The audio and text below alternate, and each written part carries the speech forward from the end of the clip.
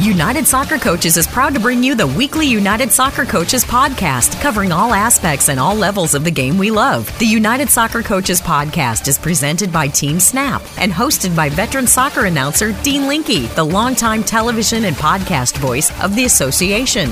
Now, here's Dean with this week's show. If you follow sports even just a little bit, you probably heard the story of Becky Hammon, who Greg Popovich hired to be the first female on an NBA coaching staff. Catherine Smith, the first female to also do that at the NFL level. Now in professional soccer, Carrie Taylor, who started her playing career at the University of Michigan. She stuck around and coached a little bit there. She has bounced all over. She coached a men's Division III college team. At the same time, she was coaching a women's D3 women's soccer team. But it wasn't easy for her. At times, she was even out of soccer, teaching a little bit. At one time, even working at UPS. Well, she went down to San Diego to try to help them get an MLS bid. Sat down next to Landon Donovan. They formed a great relationship. Landon saw what we all see in Carrie Taylor. That is a great coach, doesn't matter the gender. And Landon Donovan named her the first assistant coach for his team in San Diego as part of USL Championship.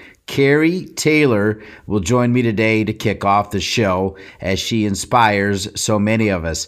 Speaking of inspiration, Hannah Davison, who starred at Northwestern, perhaps a player that you may not recognize. She's now in her second year as a reserve for the Chicago Red Stars. She is still living her dream, and she is still committed to doing things out of her comfort zone. That includes joining me in the booth for the Big Ten Network, and that includes training on her own to get better technically. Hannah Davison shares her story. I hope you enjoy it. And finally, as you all know, this is not the only podcast covering soccer. There's so many of them, as we saw on Podcast Roll at the most recent convention in Baltimore. One podcast that wasn't there, at least on Podcast Roll, turns out they were in a back room, is a podcast called Beautiful Game, presented by Weasels FC and hosted by Tony Nicolo. This man is a brilliant man. He is super articulate. He has a vocabulary that will blow your mind. I'm jealous of him, to be fair. He did a podcast a month or so ago with the legendary Anson Dorrance, who, of course, was featured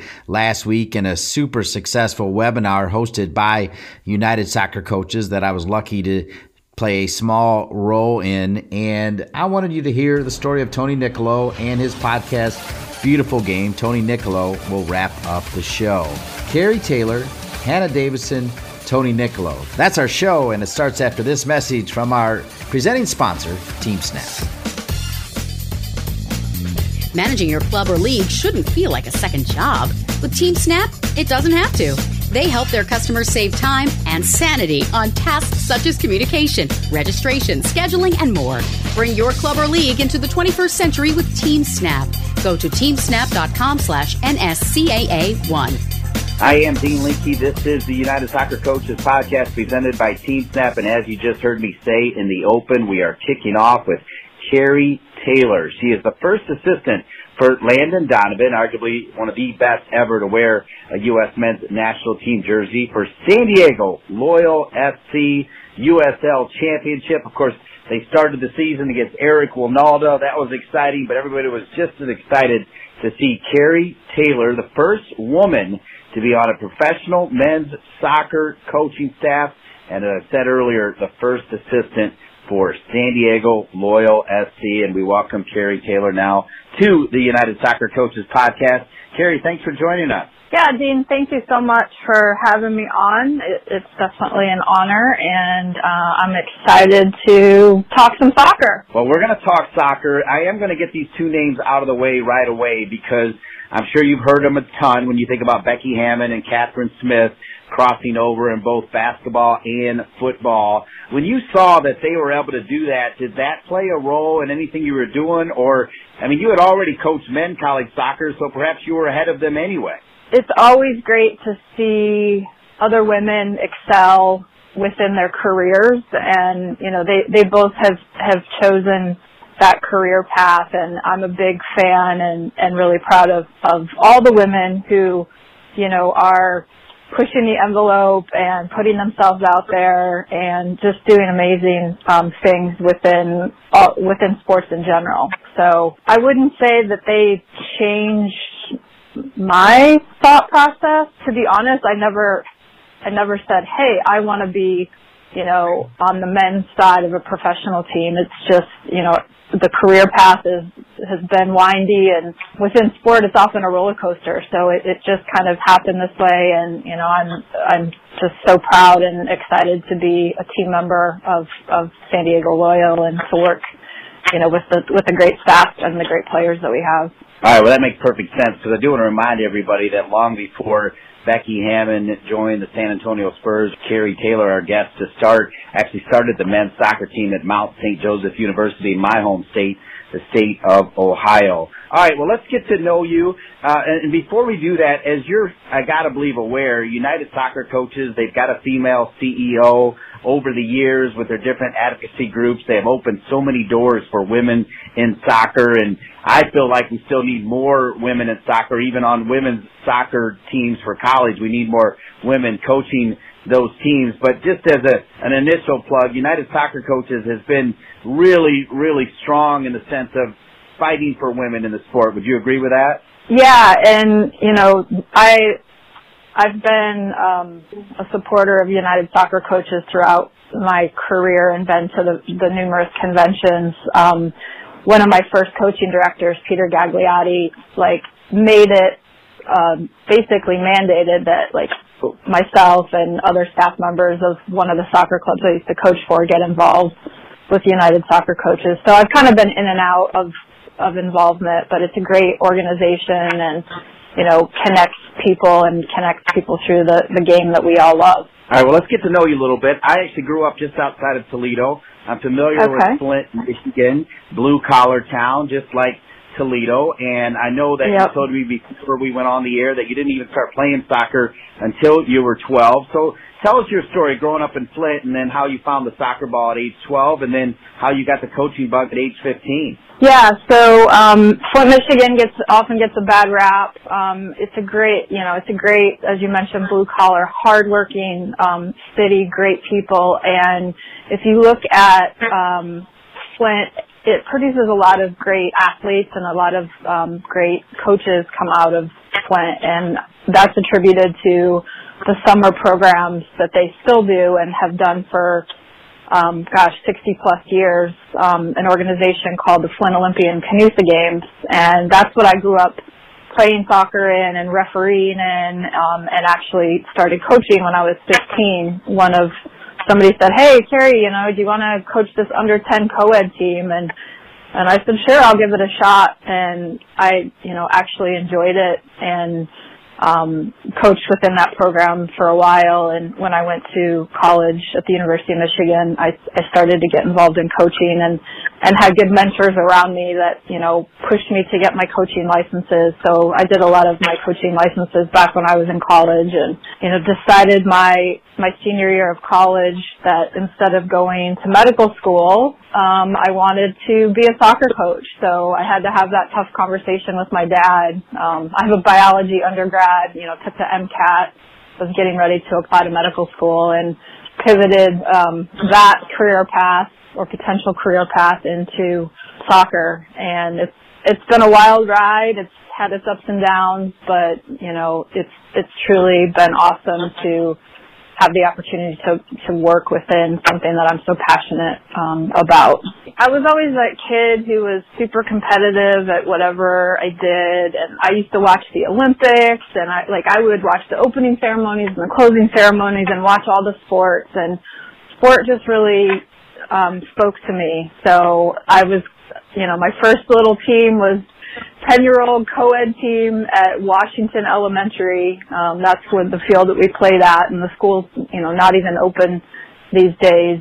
But I just really enjoyed it, and, it was such a challenge to try to teach the game and organize people, and I really enjoyed it, and, I fell in love with it, and, I've coached so many different teams and so many different levels, and I've lived in a bunch of states, but soccer is it's a beautiful sport, and it's a great opportunity to impact people's lives. And, I'm constantly learning from other coaches and, evolving as a coach myself. So it's been fantastic. Looking back, I wouldn't have it any other way. I don't regret not going to medical school at all, other than maybe my bank account, but other than that. We're here with Carrie Taylor, the first assistant for Landon Donovan, USL Championship, San Diego Loyal SC. Obviously, all of us are on hold right now as we wait for the go-ahead, as our entire country, our entire world dealing with COVID-19. Now, it was great to get to know you before we went on the air, because you had big exposure. You went and saw games at the Pontiac Silverdome in the '94 World Cup. I mentioned I was with the U.S. team, and then you also said that you went to Michigan. Debbie Belkin was part of that '91 World Cup champion team under Anson Dorrance, who was on last week as part of the COVID webinars for United Soccer Coaches. You played for Debbie Belkin, and then Linda Hamilton. Talk about those tie-ins, because that's another way to, for lack of a better word, fuel the fire when you're around big-time players like that, right? Yeah, I was fortunate enough to, play for Debbie and Linda. Linda was the club coach at Michigan, because I was part of that Title IX growth. When I went to Michigan originally, we were a club soccer team, and my club teammates and I pushed the university to elevate women's soccer to a varsity sport. So I was, I was able to play for strong female role models who had won a World Cup back when not many people knew there was even a Women's World Cup. So, they definitely impacted my life in many ways. Linda's coaching in Texas now for a Division III team, and I still keep in touch with her, and the women on that team, and just athletes in general, our men's national team athletes, they don't really realize how many people they impact just by what they do on the field, and how successful they are, how they deal with challenges and things. So I feel very fortunate to have had those experiences, and along the road I've Shannon McMillan, who was on the 99 Women's World Cup. She's an advisor here for SC Loyal, and a friend and colleague. And I've had the opportunity to work with Joy Fawcett, and meet Mia Hamm, work at summer camp for Julie Foudy, and so there's so many key people within this game of soccer that continue to give to the generations behind them. All right, so picking up, so you go, you think you're going to get into medical school, the coaching bug is there for you, so you talk to Dad and say, hey, this is what I want to do. So walk us through every path. I know you moved around a lot. Every path, yeah. Yeah, I did the same thing. So walk us through every path to where you ended up with Landon Donovan. So you got a lot of time. You got a lot of time. Have a lot of jobs along the way. Within sport, it's always a roller coaster, no matter what sport you're playing. So yeah, after playing at Michigan, I worked for the athletic department there for a while, and coached club for a club team called Ann Arbor Arsenal, and that was a great experience, and continued to get my coaching licenses. And so then I took a job at Temple University as an assistant coach, and packed up and moved to Philly, and that was an experience. Learned a lot there. And then from there, I moved to Cincinnati, Ohio, and I worked for a club called Sycamore Arsenal, and then also was fortunate to be hired on as an assistant at Xavier University under Dr. Ron Quinn, who is phenomenal, and I learned a lot from over the years, and still keep in contact with him here and there. From there, I took a little hiatus from the college game, and I had this moment of maybe I should use my biology degree. So I actually left college coaching and went and taught high school biology, and was a high school soccer coach at Milford High School in Cincinnati. That was a tough job. Teaching, teaching's a tough job. So that was awesome. And then I got the college coaching bug again. And a good friend of mine pushed me and talked me into applying for a Division III job, and not just one job, but two head coaching jobs. So I applied for, at the time it was called the College of Mount St. Joseph. Now it's called Mount St. Joseph University in Cincinnati. It's a Division III school that played in the Heartland Collegiate Athletic Conference. So the role was to take over the women's program and to start a men's college soccer program. And that was in 2005. And honestly, I was like, why am I even applying for this? Like, they're never going to hire me to coach a men's team. But my buddy, Scott Swain, was like, you know what? Just do it. Like, put yourself out there and do it. So I ended up getting an interview, and they offered me the job. So I took that challenge on. And, you know, Division III soccer is an amazing place to coach. A lot of times that if you're a D3 coach, you might coach multiple teams. You might, you know, coach lacrosse and soccer or whatever. So I was the head coach of the men's and women's team, so I had to field a men's team within 8 months. And I was there 4 years. It felt like 8, but all of those experiences, I feel, really prepared me, you know, for kind of laying the groundwork for this job. After that, I actually decided I wanted to move to California, so I packed up and moved to California, and I worked for a couple clubs out here in California, was a girls director at United Football Club, and then took a job with the Vancouver Whitecaps with their, at the time they had a W League team, and I went up there to coach with a friend of mine. And I got up there, and they discontinued their team.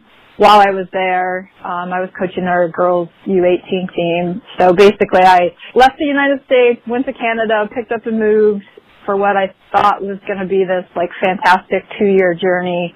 It ended up being 6 months. So I came back to California, and at the time, it was a bad time to come back for soccer. So at the time, like, no one was really hiring. It was just a weird time. So I couldn't find a job.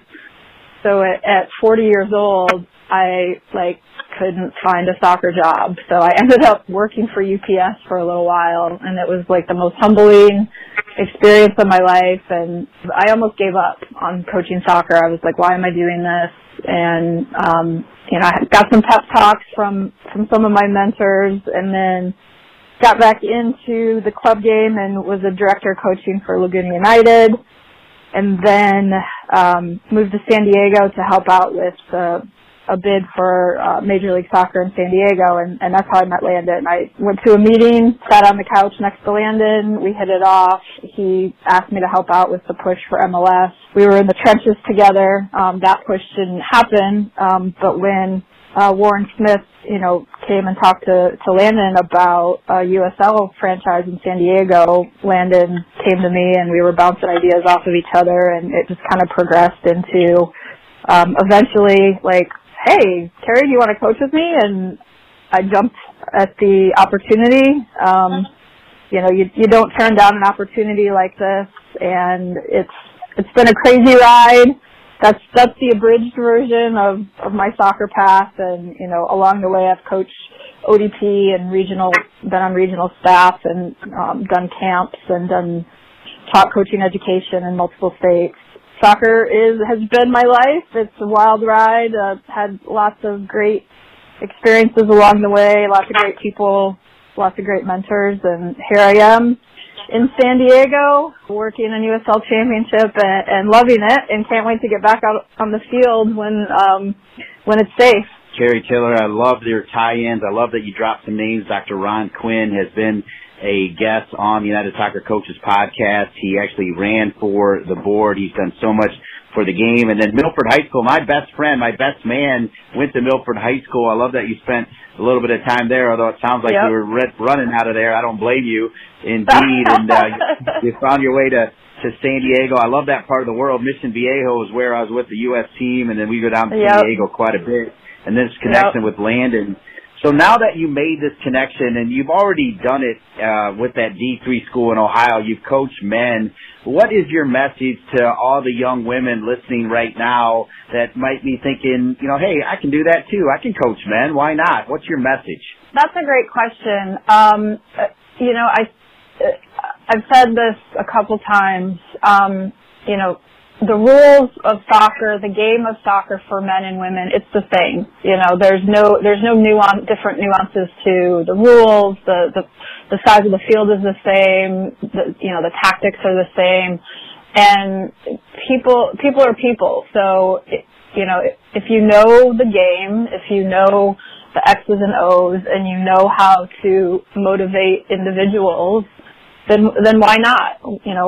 Men coach women all the time, and so it should be the same. Women should be able to coach men. So, I think that my hope is that, if Landon Donovan, who so many people across the world respect within soccer, if he's willing to hire quality coaches, and one of them happens to be a female, then hopefully other people who are hiring assistants will take a look at what fits your program, will take a look at a resume, will take a look at a candidate as a coach and not a female coach, not a male coach, not a, insert whatever, word you want, whether it's gender, whether it's ethnicity, a coach is a coach is a coach. So if there are young women out there that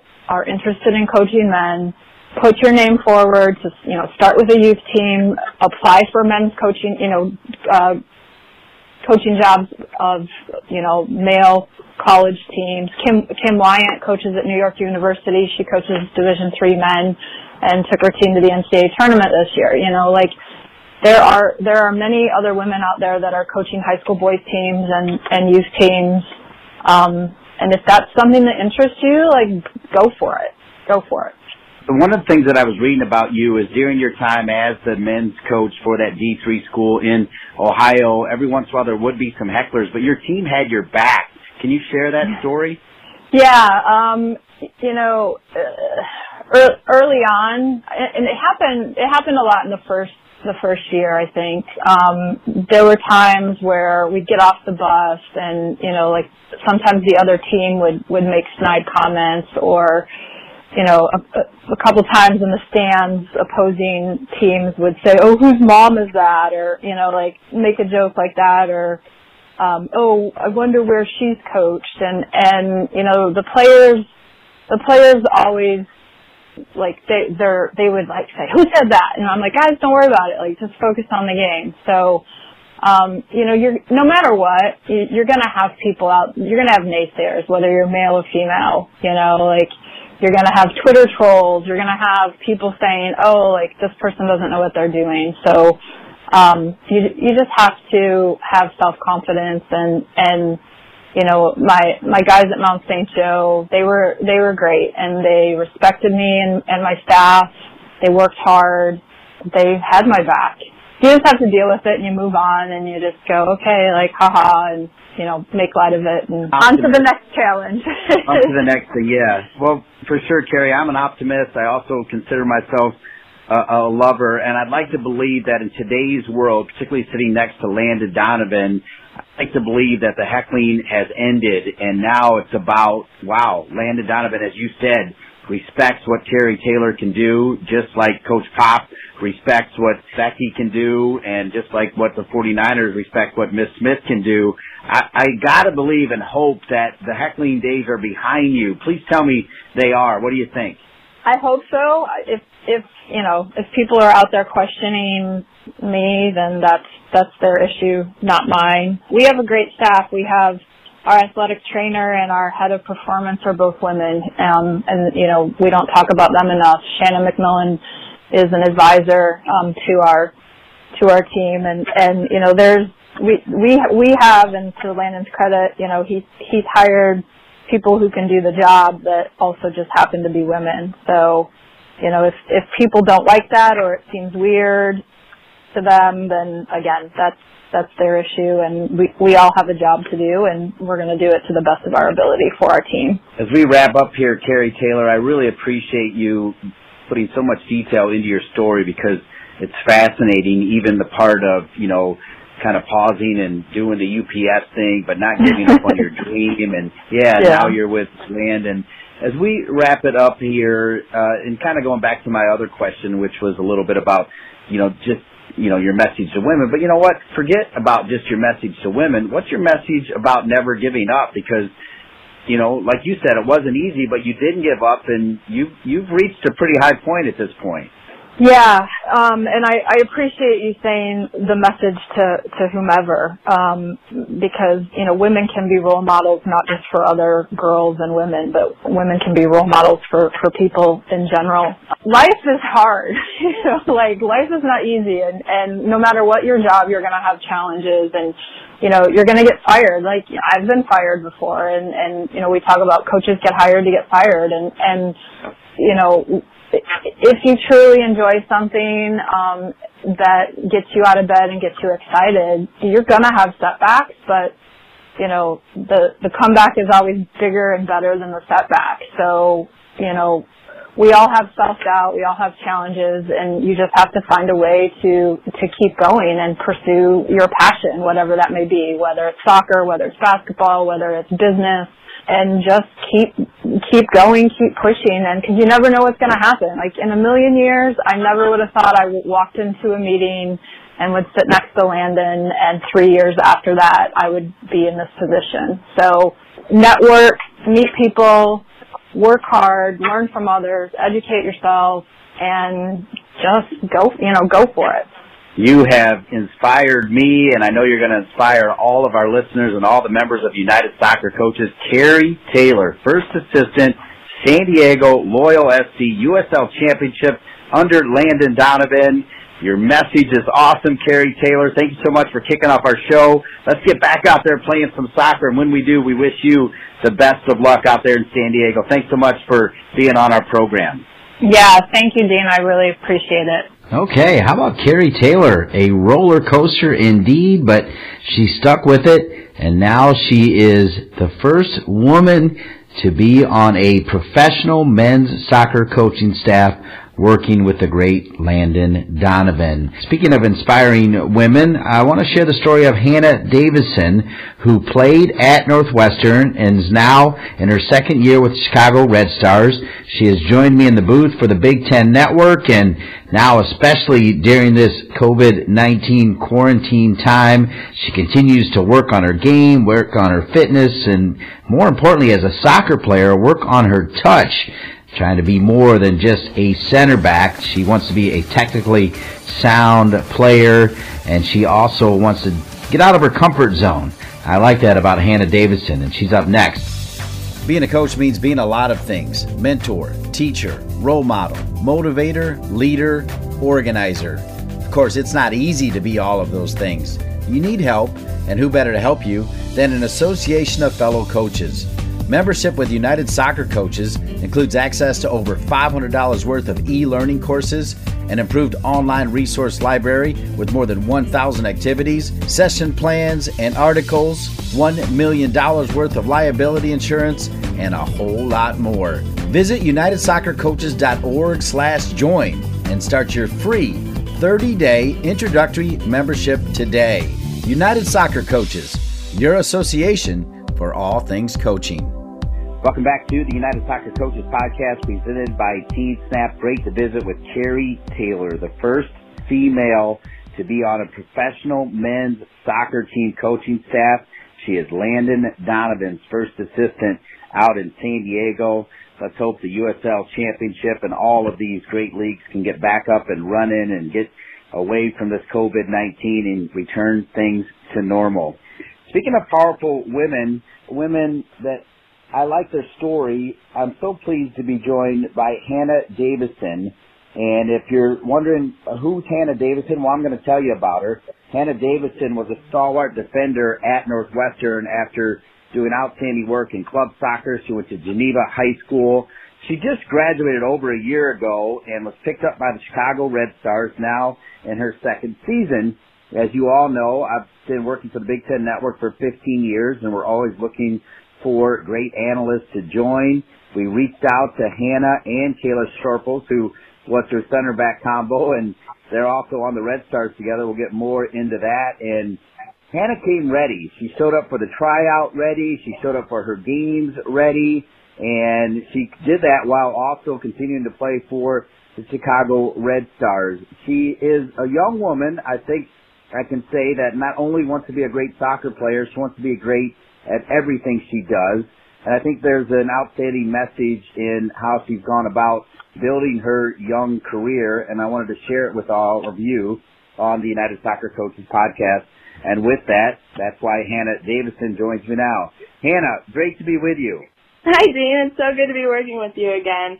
You really do know how to make someone feel special, and it's great to hear your voice again. Well, I appreciate that, and I meant every word I said because, you know, I admire those traits because if you're going to do something, you always want to do it right. And the way you brought that mentality into calling games for the Big Ten Network while you were training and trying to get on the field for the Chicago Red Stars left a big mark with me.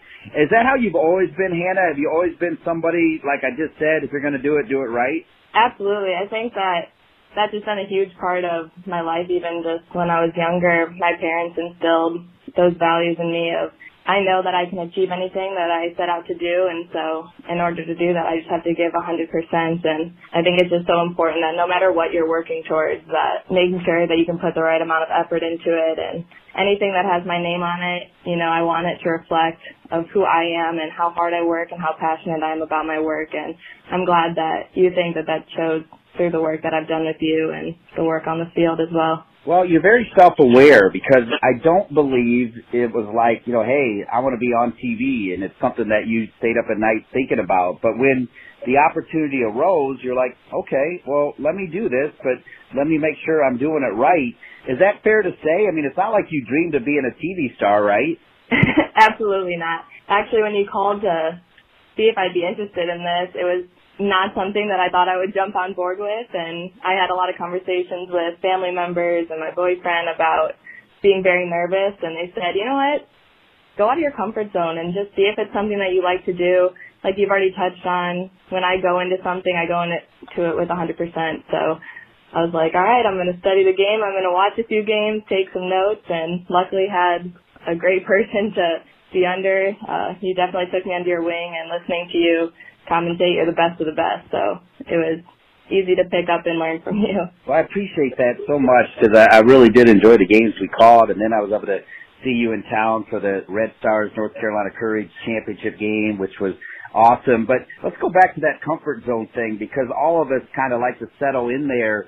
Tell me more about those conversations with your family and what was finally the tipping point to say, you know, I'm going to go for it. I'm at least going to do the trial and see what happens. Yeah, I think having just started my professional career and, you know, working on things like your brand and what you want to put out about yourself, I think it presented itself as just this amazing opportunity to stay in touch with the Big Ten, which is something I just love that conference so much. Stay in touch with soccer, just do something fun and lighthearted, and, you know, if you fall, just get back up and try again. And so I had a lot of conversations with my boyfriend, Ramad Jaukia-Bowman. He's a football player at Northwestern, and he's a lot more comfortable speaking in front of people, just really knows how to connect with anyone in any room that he walks into. So talking to him and him really giving me the courage to just decide to do something that I wasn't comfortable with, and I absolutely fell in love with it. I think right when we started doing my practice interview with you guys, I just lit up and found that it was something I loved to do, and I would have never known if I didn't take that step. So I'm very grateful for my family and for Matt who pushed me to do it. Well, we're glad you did it. And then let's sort of go back in time now and just talk about you growing up. You grew up in Geneva, went to Geneva High School. You were part of the great Eclipse Select Soccer Club for a long time with future Northwestern teammates Kayla Sharples and Aspen Rep. When did you know soccer was your thing? Because I think you were also pretty darn good in track and field too, right? I was, yeah. I would say I had been playing soccer my whole life. and track and basketball sort of came into the picture in middle school. And so soccer was always my first love and what I put the most time and effort towards. And I think when I started having success with the other sports, it was a conversation I really just had to keep having with myself on what I wanted in my future. And ultimately, in high school, I decided my junior and senior year to step away a little bit from the track and the basketball to really focus on soccer if I wanted to go to a Division I school and chase after that dream. And it definitely paid off getting a scholarship to go to Northwestern. And then throughout my time at Northwestern, I completely just fell in love with soccer all over again. Michael Moynihan and David Nikolic were key roles in helping me find that love again and just pushed me so hard to be the best player that I could be. And I would say my junior and senior year of college was when I really started thinking going professional is a real dream that I can go and achieve with the resources I've been given, with the development that I've had as a player and a person over these last couple of years. And I knew that that's the next step for me no matter what. I have ambitions to go into the medical field, but this is now I'm going to live in the present. And as long as my body can keep me playing, this is the dream that I want to go after, and decided I was going to put my name in the draft come the end of my senior season. So reflecting on Northwestern, growing up in Geneva, Northwestern, such an academic power. You talked about the two fine head coaches, Michael Moynihan and David Nikolic, great people. You were part of great teams during your 4 years there, and it's not that far from Geneva. That had to have been incredible for your family, for you to get a scholarship at Northwestern and play the sport that you love not too far from where you grew up. It was, and it was a blessing in disguise, because in the beginning I thought that I just wanted the big name soccer school, the big name this, and to be somewhere warm and far away and do my own thing. And I didn't realize how grateful I would be that my parents could come to every single game, and on long weekends I could make a trip home and be there for family birthdays and holidays and things you don't necessarily think about when all you want as a high school kid is the big name soccer and everything that you think about with college. That it was definitely a blessing in disguise to be so close to my family. Well, you were great. I've called many of your games, and I was blown away, and I remember definitely trumpeting the Hannah Davison word out there for sure, because I thought you were one of the best defenders, not just in the Big Ten, but in the country, and obviously the Chicago Red Stars thought the same.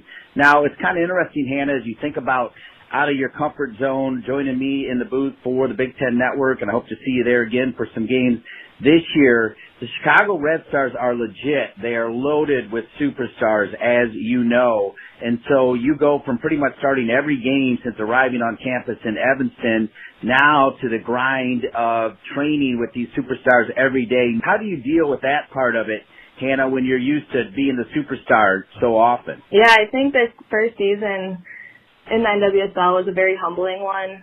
Like you said, it's hard to go from being such an essential piece to your team for a majority of your life and then coming in and really seeing the level of a professional level. And so I think reflecting before I even got there, knowing that there's a lot of parts of my game that needed to be cleaned up technically, and then just really the mental battle of being a professional, I think, trumped anything else. I knew I could compete physically. I was big, I was strong, I was fast, but to be able to deal with the focus might not be on me at practice, or I might not be getting in this game or getting the same amount of reps as I was used to, but just soaking everything in. Like you said, you're playing with the best players in the world, not just in the United States, but in the world. And to be going up against, as a defender, I was going up against Samantha Kerr, who is literally the best football player in the world.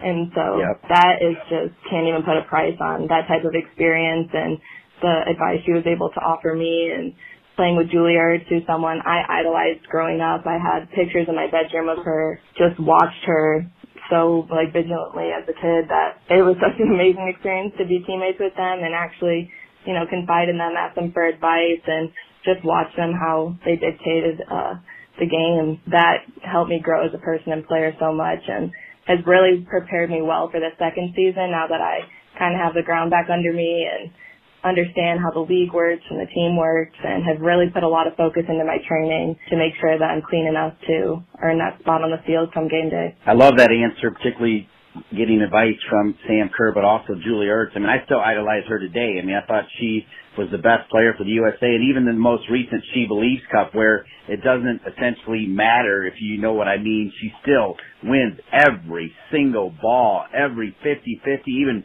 40-60 wrong way. She somehow is able to win it. She plays the game the right way, doesn't she? She does, and that's exactly how I try to view myself on the field. It's just that warrior mentality that I'm going to go in any tackle.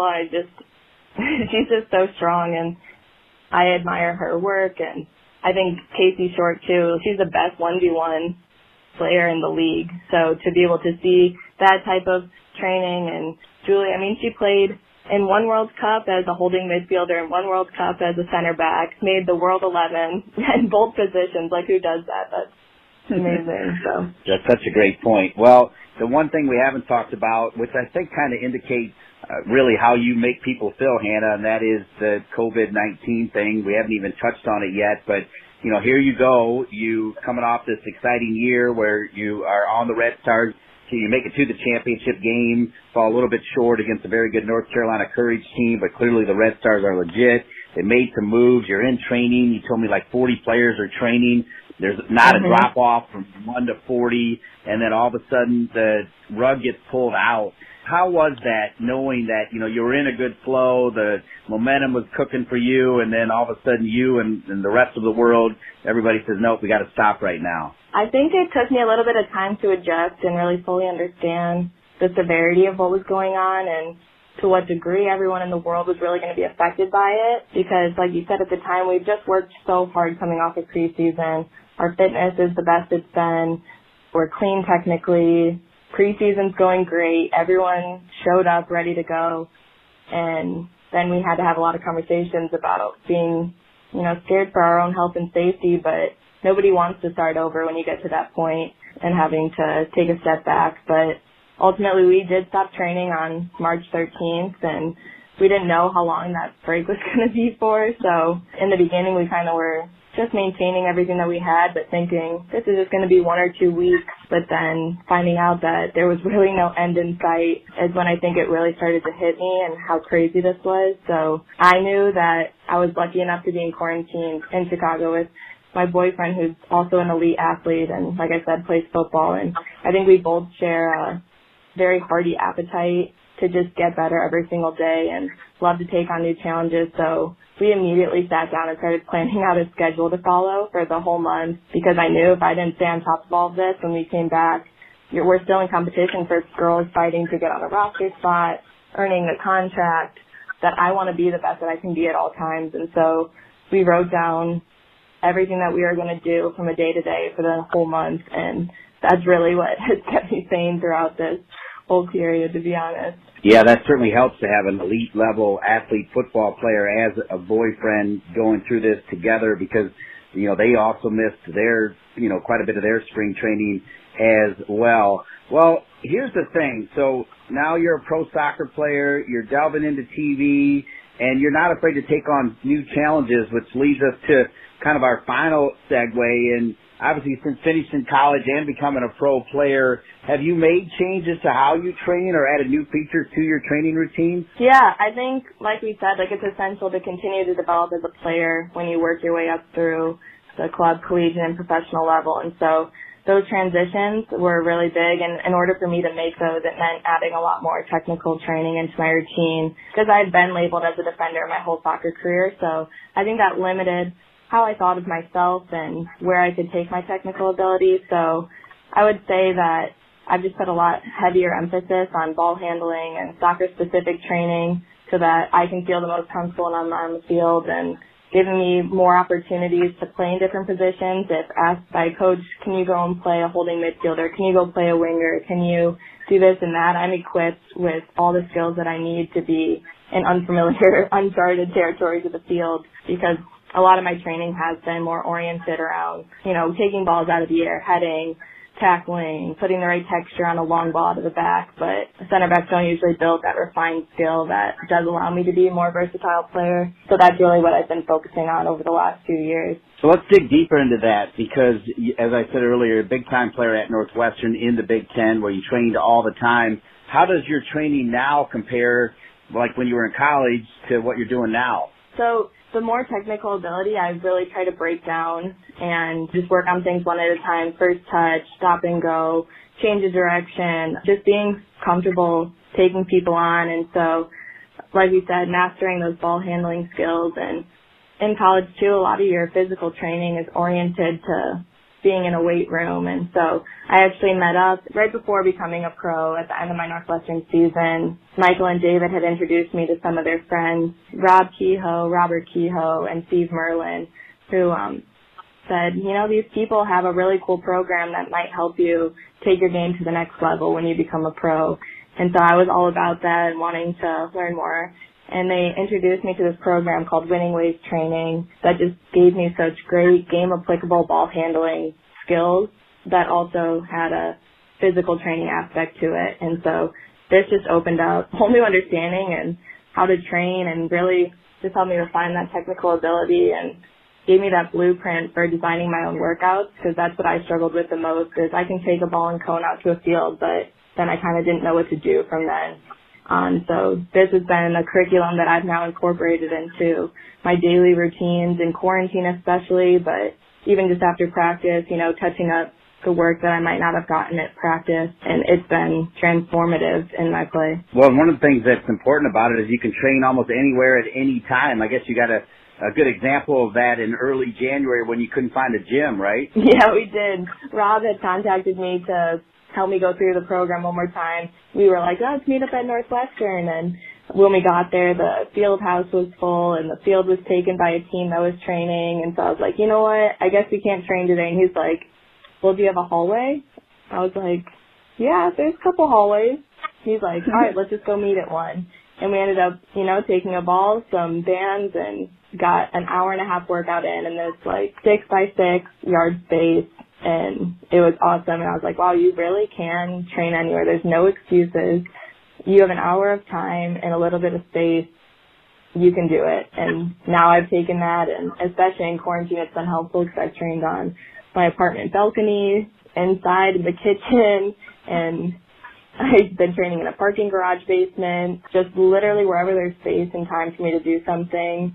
I love getting out there and just getting my touches in every day. Well, it sounds like you've continued with the program, and how are the results, Hannah? They have been awesome. In this last off season, I really wanted an opportunity to be able to test out the new moves I was trying and the confidence I'd gained in the new training plan. So I committed to playing 66 pickup games with a group of pro men and pro women soccer players, all just from the Chicagoland area. And I did this several times a week, and after one or two sessions, I actually started getting a little bit more comfortable and decided to just jump in the middle of the field and take people on 1v1, and was so pleased with the comfort that I had on the ball. And it kind of surprised me how comfortable I felt and the results I was seeing. And I even had some of the men's players come up and congratulate me, pat me on the back, and still offering me some advice. But I just felt, wow, this is really working. And it just made me want to, when I got off the field from there, go back and learn some more skills to bring them back the next time I was there. And so I had a blast this off-season training, and just felt so good going into the season, which was really hard to take that step back with all the COVID-19 stuff. But this is just more opportunity for me to work on this curriculum and still just keep getting better every single day, so that when we start back up, I haven't skipped a beat. Well, full disclosure, I have known Rob Kehoe for a long time, as we've worked together for years on the NSCAA College Game of the Week on Fox Soccer, and I met his son Robert, who I know is key with this, and I know you've been playing with Drew Connor, the former Badger from the Big Ten, who's now with Indy 11 under Martin Rennie. And so having worked with Rob for a long time, he even tried to get a numbskull like me to do some of these tough training sessions. And I'll tell you what, they're not easy, but behind the Winning Ways seminars and the Winning Ways training, it is exciting to hear that you're a part of it, and it's exciting to hear that it's fulfilling part of you training as a pro. It definitely is, isn't it? It is, and it was just so enjoyable and exciting to do the program, to be a part of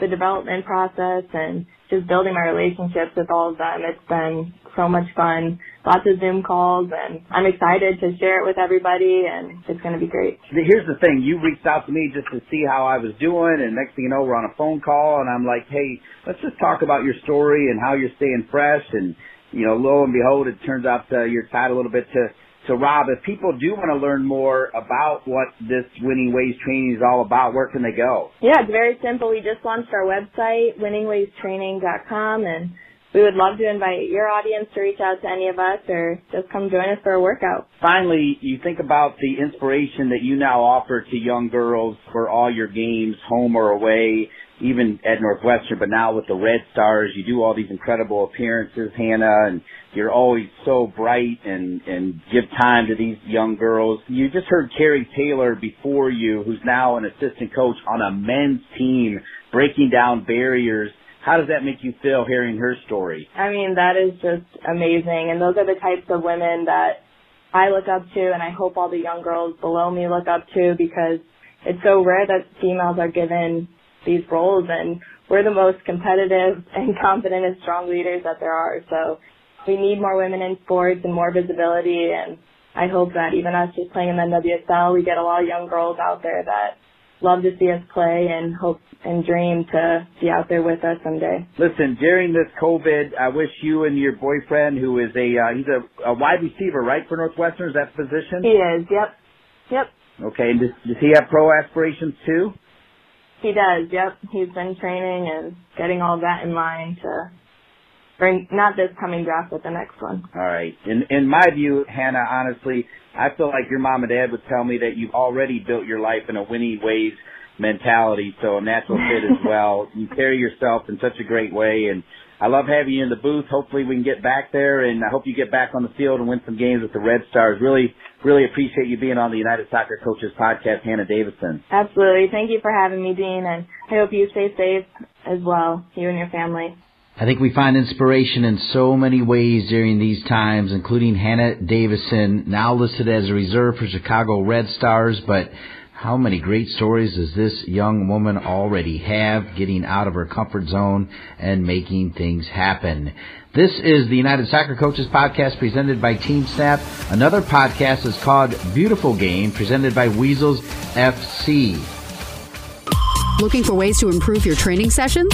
Quick Goal has supplied the highest quality soccer goals, seating, field, and training equipment for over 30 years. From backyards to the world's greatest pitches, Quick Goal has products essential for every level of the game. As an official partner to the United Soccer Coaches and technical partner to U.S. Soccer, Quick Goal knows what equipment you need to take your game to the next level. Visit quickgoal.com to satisfy all your equipment needs.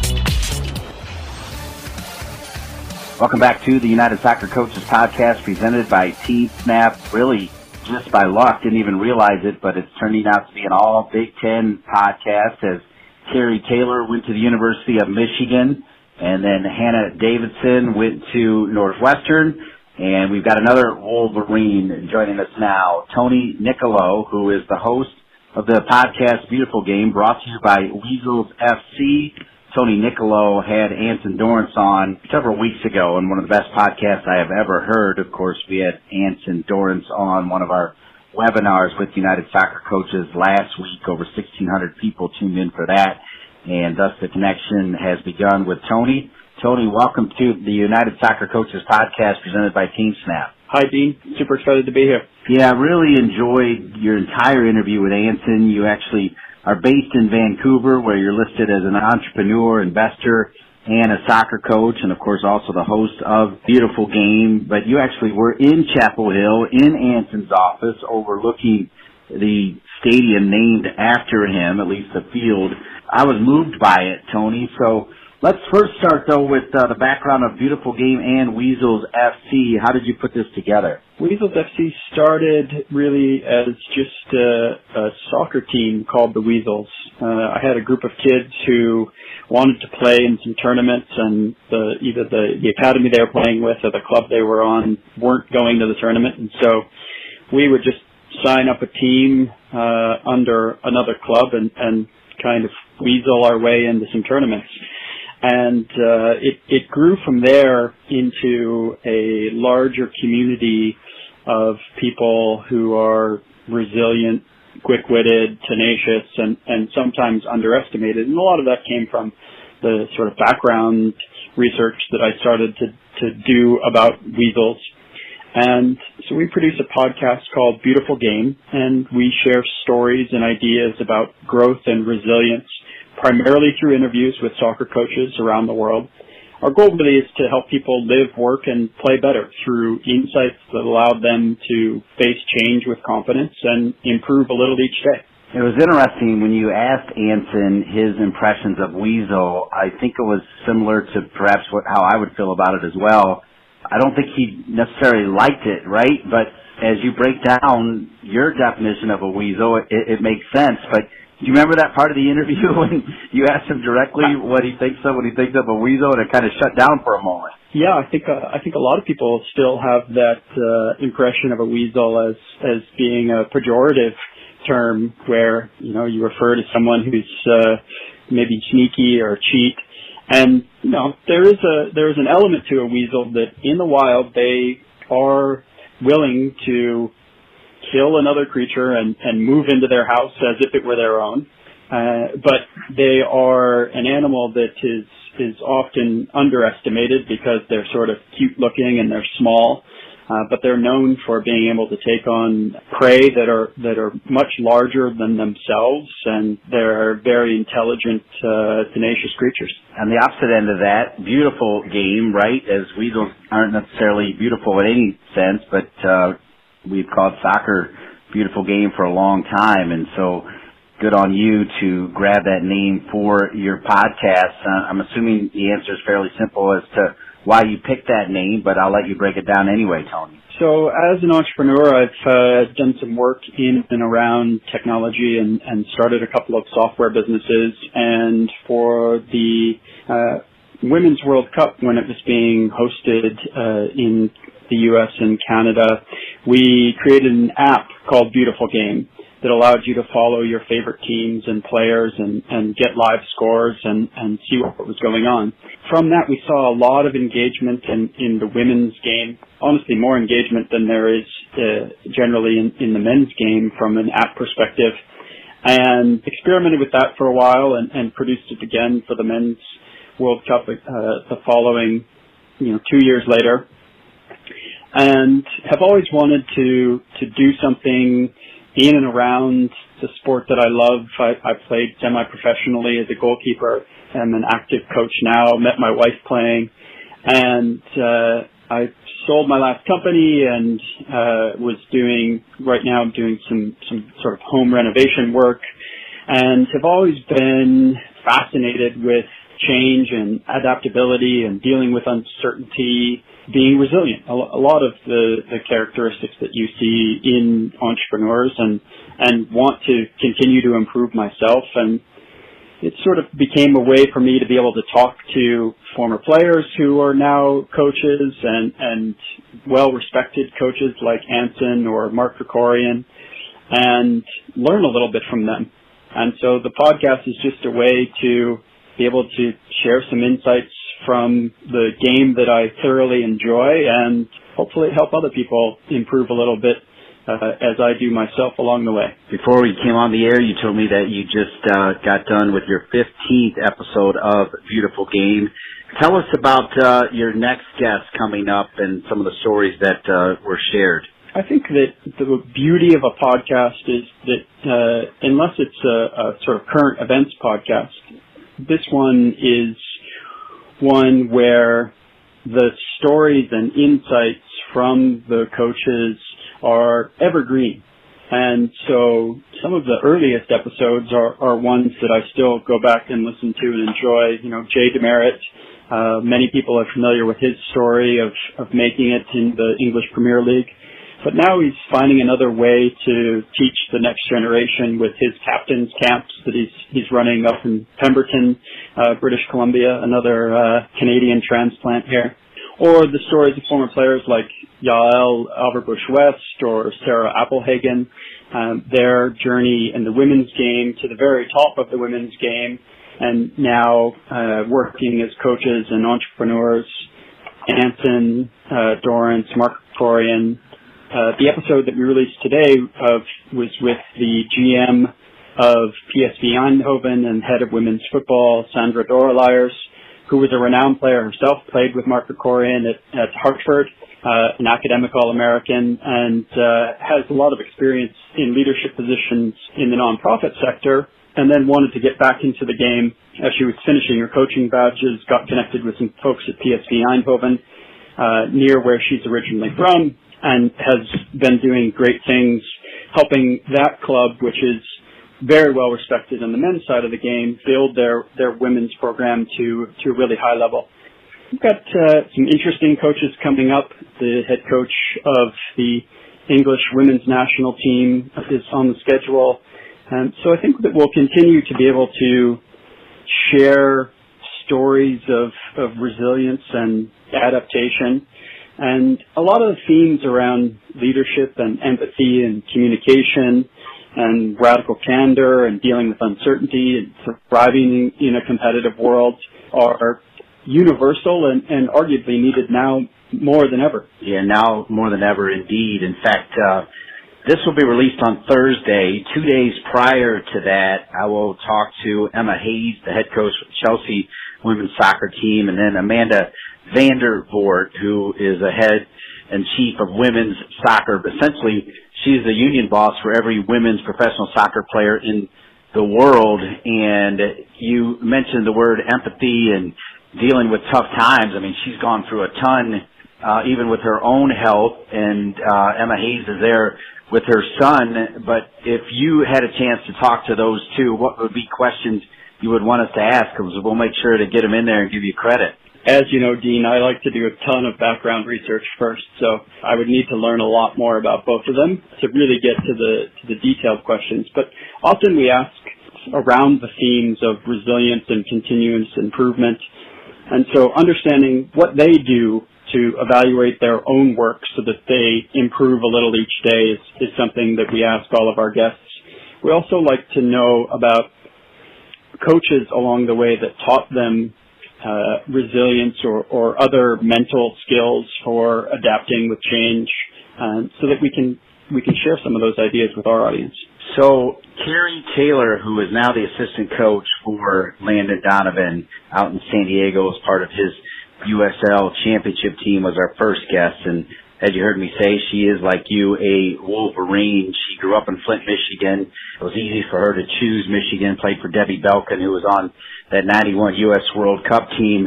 And then she went on to tell her whole story. So let me open that door, because I find you fascinating. Where did you grow up? How did you end up in Michigan, and how did you end up now in Vancouver? Well, I grew up in a small town called Erie, Pennsylvania. Spent summers baling hay on a dairy farm, and grew up cooking with my grandmother. My grandfather had a garden that was a little over an acre.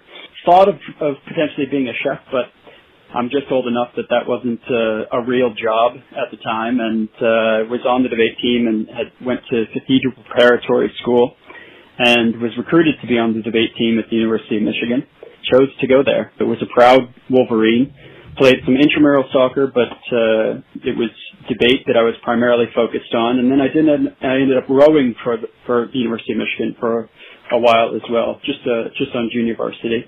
But wasn't going to go to law school with the rest of my friends from the debate team, and started working in restaurants and decided I was going to be a professional chef. Then over the course of nearly a decade, cooked in Chicago, Hawaii, D.C., Michelin-starred experience in Italy. While I was cooking in Chicago, I played semi-professionally for 2 different clubs there in Chicago. After I retired from that side of the game, was playing in a fairly competitive co-ed league, and met my wife playing there, Sarah Nicolo, who played for the University of Mississippi.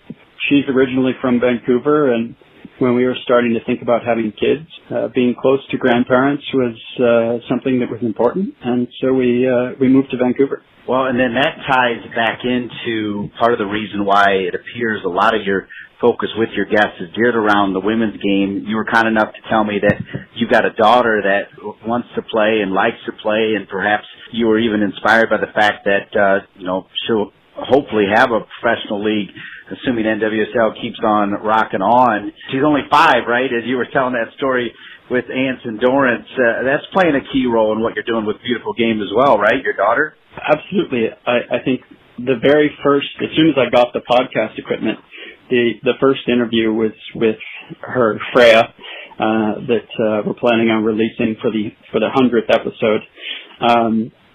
All of my kids play. Both my sons play fairly competitively. We regularly go to Europe for them to be able to train as well. We were just with Legia Warsaw in Poland. Nearly got stuck in Poland, but made it back to Vancouver. My wife playing, and something that we've always talked about is there are lots of college coaches that we've talked to, but there's more opportunity now for women potentially to go play professionally in the same way that's happening in the men's games. One thing that PSV Eindhoven has just done is sign a new labor agreement. So a lot of the contractual standards that exist in the men's game are now starting to show up in the women's game. Yael's working on that with the NWSL. You mentioned the work at FIFPro that's happening. And so I think that those opportunities and the way that the game is starting to accept women in the game more, both as players and as coaches and front office leaders, is something that's exciting to see, but is long overdue. We're here with Tony Nicolo. He is the host and founder of Beautiful Game, the podcast brought to you by Weasels FC. We covered that in the first part of it. And Tony, I got to ask you, and perhaps you were there even at the recent convention, but they do a podcast row at the United Soccer Coaches Convention. Have you been a part of that yet? So in true Weasels fashion, I was there at the convention, but we were not in podcast row. We did 4 or 5 interviews over the course of the convention, including with another Wolverine, Jennifer Klein, who's the head coach at Michigan now. What we did is I made friends with the folks who run the little business office that was there in the convention center in Baltimore. They let us use their sort of back room desk area, so I set up there, and that's where we recorded our podcast interviews. So I like that answer, typical Weasels FC way, but will you come out of the shadows next year and be out there with us in Anaheim, or will you continue to be behind the scenes, behind the curtain? No, we're happy to come participate. Our audience is not really soccer coaches. We love the insights that coaches have, but we want to share them with an audience beyond soccer. Hopefully bring some of those lessons of the beautiful game to other business people and parents and artists who can use their insights to improve their own lives. But yes, we'll happily come out of the shadows and participate. And hopefully we'll all be able to be together in Anaheim. We're all dealing with this. What message do you have for folks across the world that are dealing with COVID-19, tying it back through the love and passion of the game of soccer, and then also one of your key messages of resiliency? Well, I think that for everyone, dealing with uncertainty is hard in different ways. For people who have more privilege, maybe it doesn't impact them as much. But there are certainly people who have lost loved ones. And I think that the thing that you've got to do is just get out of bed each day. And what helps me get out of bed every day is the opportunity to be a little bit better than I was the day before. And so whether that's from a soccer standpoint and you see all of the folks who are, taking the opportunity to do a little extra training away from their teams now, or maybe it's just you have an extra glass of water than you did the day before to be a little bit healthier. And I think that what we forget is that all of those small things add up, and they add up to make a meaningful life as well. And so trying to just be a little bit better each day and find a little bit more joy in each day is really the way that we get through difficult times, because difficult times do certainly pass. In closing, it's kind of a double question, one with promotion and then one with you kind of just reflecting. As you think about all of the guests you've had so far, what has been kind of a pinnacle moment for you on the podcast? And then as you close, tell everybody where they can find your podcast, because I want everybody to be able to listen to your detailed podcast because they're great. So for me, there hasn't been a singular moment. It really is a way for me to openly share things that I'm learning along the way through these fantastic coaches and people that I'm able to talk to. And so the themes of leadership and empathy and communication, and really a big one is radical candor. The top coaches, they treat all of their players as more than just players. They treat them as people, and they want them to be better people and improve in their lives and really take the lessons of the game into their day-to-day life. And the way they do that is with being very open and honest and candid with their feedback to those players and the people that they surround themselves with. But more than anything, they hope that the people that they surround themselves will give that same kind of radical feedback to them. They are amazingly open to criticism and want to improve a little bit each day and figure out how they can get better themselves. And so it's just been a truly fascinating and inspiring journey to be able to speak with the great coaches that I've been able to so far and will continue to. And you can join the journey yourself by listening, subscribing in your favorite podcast app, whether that's Apple iTunes or Spotify, and you can find every episode at weaselsfc.com. Tony Nicolo, beautiful game. Thank you so much for being on the United Soccer Coaches Podcast presented by Team Snap. Thanks so much, Sheen. Certainly my pleasure, and my pleasure to talk to Carrie Taylor, the first female assistant coach. She is Landon Donovitz's first assistant for the San Diego team in USL Championship. The former Wolverine, Hannah Davison, star at Northwestern, now with the Chicago Red Stars. She is part of the Winning Ways campaign, doing all kinds of great things. She also shares time with me on the Big Ten Network. Not afraid of any challenge. Great to hear her story. And then, of course, the story you just heard from Tony Nicolo, who is the host of the podcast Beautiful Game, brought to you by Weasels FC. I also want to thank Sean Chevrolet and Mike Knipper at United Soccer Coaches and each and every one of you listening. Be safe out there. Be smart out there. I hope to see you real soon. This is Dean Linke for the United Soccer Coaches Podcast.